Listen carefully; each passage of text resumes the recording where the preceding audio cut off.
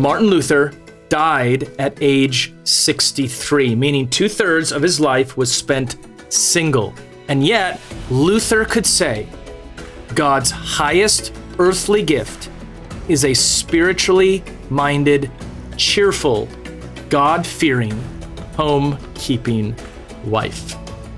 All the way from Bokota village in Limpopo, South Africa, we bring you Missionary Minds, where you can learn about family, church history, biblical worldview issues, and of course, missions. All from the mind of a real-world missionary of almost 20 years. Boti Paul, must a Christian always marry another Christian? Over to you, Mufundhisi. First, the story.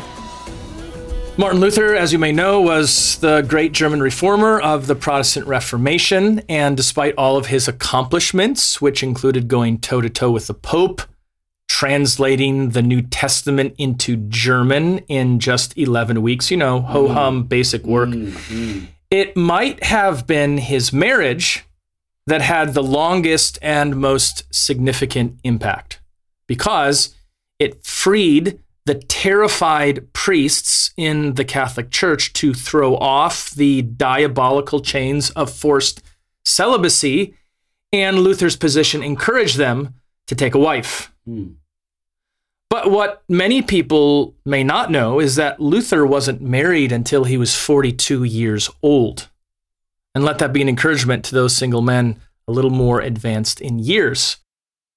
Although Katie was 26 years old at the time. Martin Luther died at age 63, meaning 2/3 of his life was spent single. And yet, Luther could say, God's highest earthly gift is a spiritually minded, cheerful, God-fearing, home-keeping wife. The greatest earthly gift, in other words, according to Luther, was not just a wife, but it was a certain kind of wife. It was a godly wife. And there are many young men and young women out there today that are tempted to take shortcuts when it comes to marriage. And so this leads us to our question today, which is this: must a Christian always marry another Christian? And we must say at the very beginning that Scripture forbids interfaith marriage. That is, two different faiths coming together. The Bible is littered with passages that warn believers not to marry unbelievers. Ezra 10, 2 Corinthians 6. Or do you think of Paul's words in 1 Corinthians 7, where he says, we must marry in the Lord. You have the Old Testament. Moses warns parents about giving their children away in marriage to unbelievers. And he says to them, you shall not intermarry with them, giving your daughters to their sons or taking their daughters for your sons, for they would turn away your sons from following me to serve other gods. Deuteronomy 7. So in the Old Testament, it's assumed that relationships with pagans would lead Israel into sin, which is why he says, don't let them into your land, because they will then sin against me. And Malachi shared Ezra's hatred for interfaith marriage in Malachi 2, when he actually describes a believer married to an unbeliever as profaning the covenant. He describes it as an abomination for your daughters to marry men of a foreign god. And then in the New Testament, same thing. Christians are not to be unequally yoked with unbelievers, according to 2 Corinthians 6:14, but they should only marry in the Lord. And should one of the unbelieving spouses come to Christ after marriage, which happened with my own parents. They were unbelievers before they were married. Then my mother comes to Christ.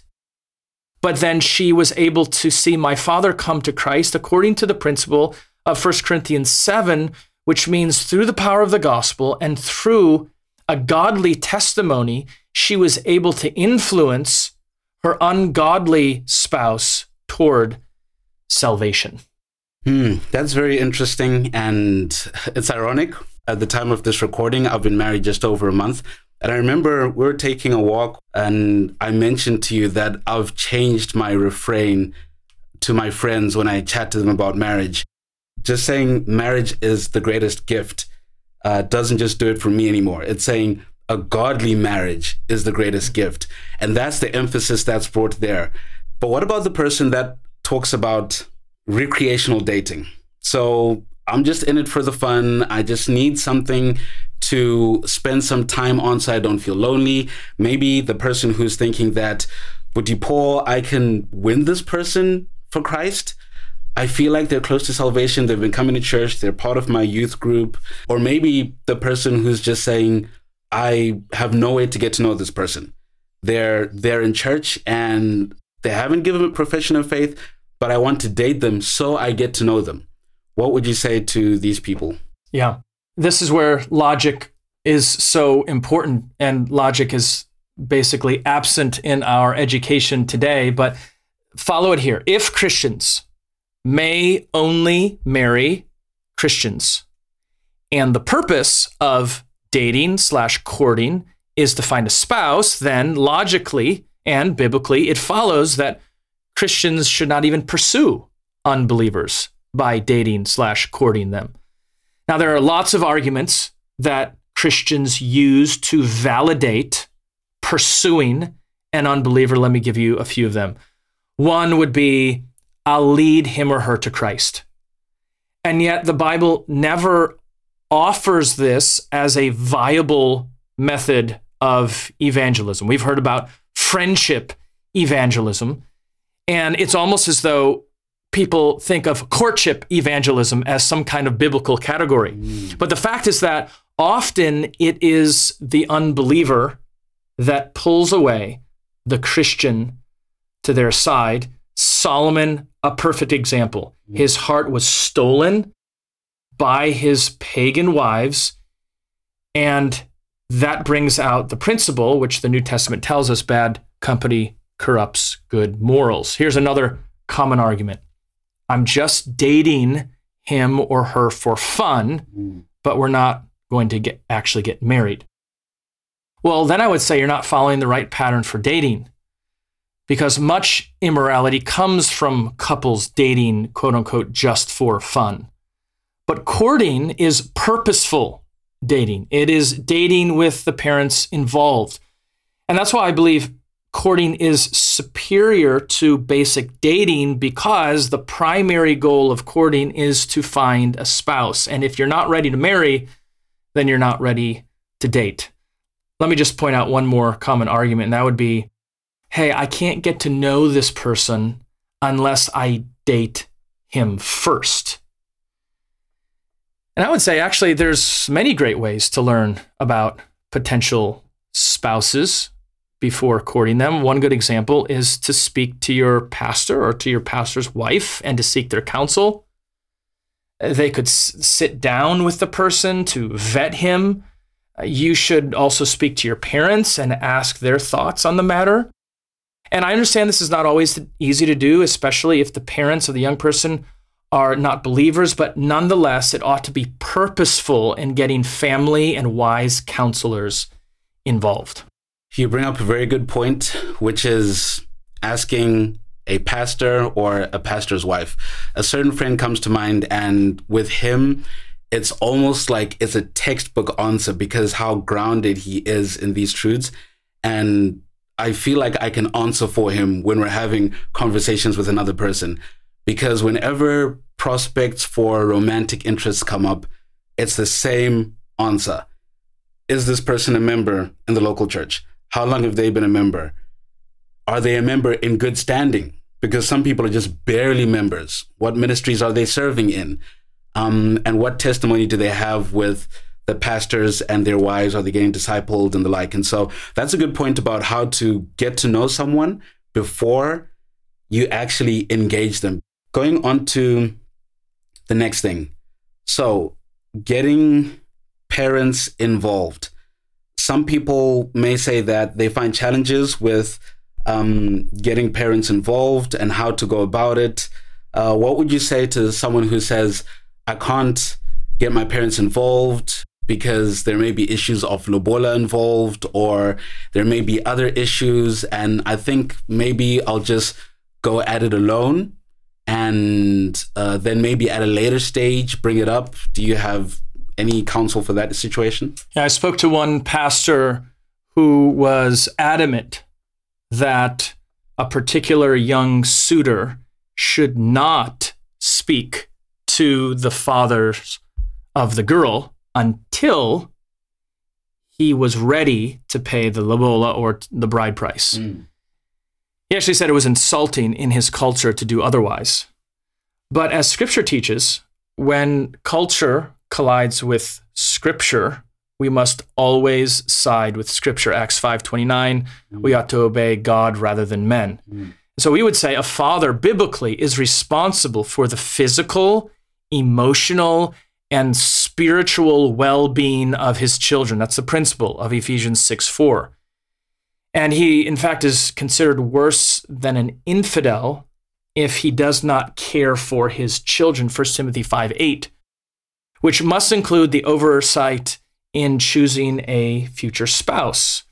You think about the fathers in the Old Testament, and they were at the forefront when it came to his children's marriages.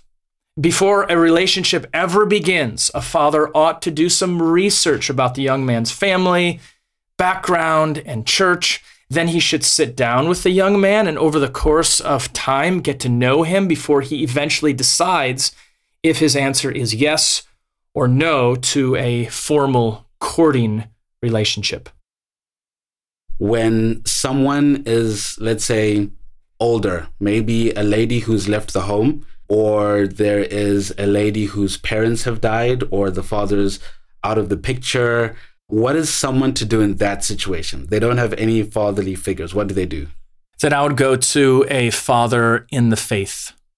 Timothy's father in the faith was Paul. So do that. If you don't have a godly mother, a godly father, they don't care, you're a first-generation Christian, great. Go to your pastor, go to your pastor's wife, go to a godly person at your church and have them take the place of that situation. And would you say that applies also when someone is in a situation where the parents have refused to meet the suitor until he comes to pay lobola, which in our culture is bridal price? So if they're in that situation, should the young lady take the same approach, or should she keep trying to press on her father to spend time with this young man, meet the young man, and the like? I mean, I know of an example of this right now where this is taking place. There's a relationship being formed between a Christian young man and a Christian young lady, but the parents of the Christian young lady are not believers. And so she's hopefully respectfully spoken to the parents and said, please get to know the young man especially, and that hasn't borne fruit yet. I would say in that particular situation, be as respectful as possible to the parents. And I'm not opposed to the bride price lobola. Great, go for it. As long as it's done in the proper way and as long as it's viewed in the proper way, I think it would go a long way to towards the relationship if they were able to somehow communicate to the parents, here's where we are biblically. This is what we believe the Scripture demands. I would love to form a relationship a little bit with you before we actually get to the formal ceremony of lobola.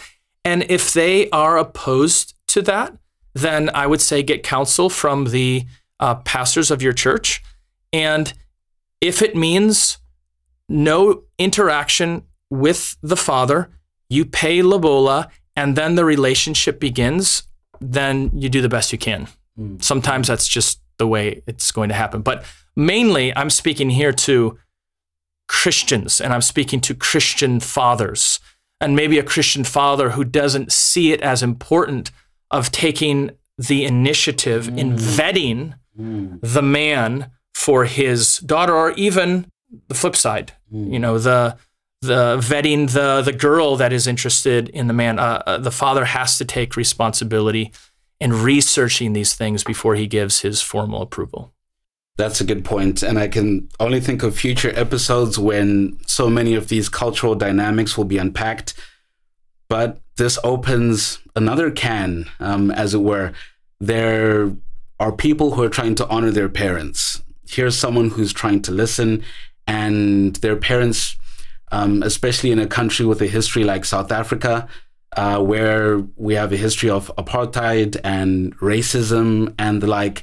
And so what about someone who has a very close relationship with their parents? They want to start this off, and their parents get tripped up on the fact that their prospective relational interest is not of the same ethnicity, not of the same culture or the same race. How should someone go about this situation? How do they think about it biblically? Yeah, so we've talked about interfaith relationships, marriages that are not allowed. That would be you have a Christian and a non-Christian. But when it comes to interracial marriage, we would say this is absolutely allowed in Scripture. According to Genesis 1, all races are created in the image of God and ultimately stem from the same Father, as Acts 17 tells us. In fact, Scripture doesn't really even speak in terms of race. Scripture does not divide people by skin color. Scripture does not divide people by physical features. Rather, it divides people according to tribes and language groups. So one example would be Ruth 4. Here's Boaz. He's a Jew. And here is Ruth. She is a Moabite, and they marry. The same thing in Numbers 12. We find Moses. He's a Jew. That's an ethnic group. Most likely married an African. God rebuked, in fact, and punished Miriam for criticizing them in Numbers 12 later on in the passage. So I would say different cultures and ethnic groups may certainly present added challenges to a husband and a wife. We just need to be honest about that. You need to be open about that. Recognize that sometimes these challenges may not be able to be overcome, but they should not be final barriers for marriage, as Colossians 3:11 explains to us. What a treat, Mufundhisi. To our audience, if you've enjoyed this podcast, please be sure to like and subscribe to keep posted with more upcoming content. Feel free to share this episode with someone who might find it interesting, and visit betweentwocultures.com for other resources like this. I'm your host, Yamikani Katunga, and until next time, that's it from Missionary Minds.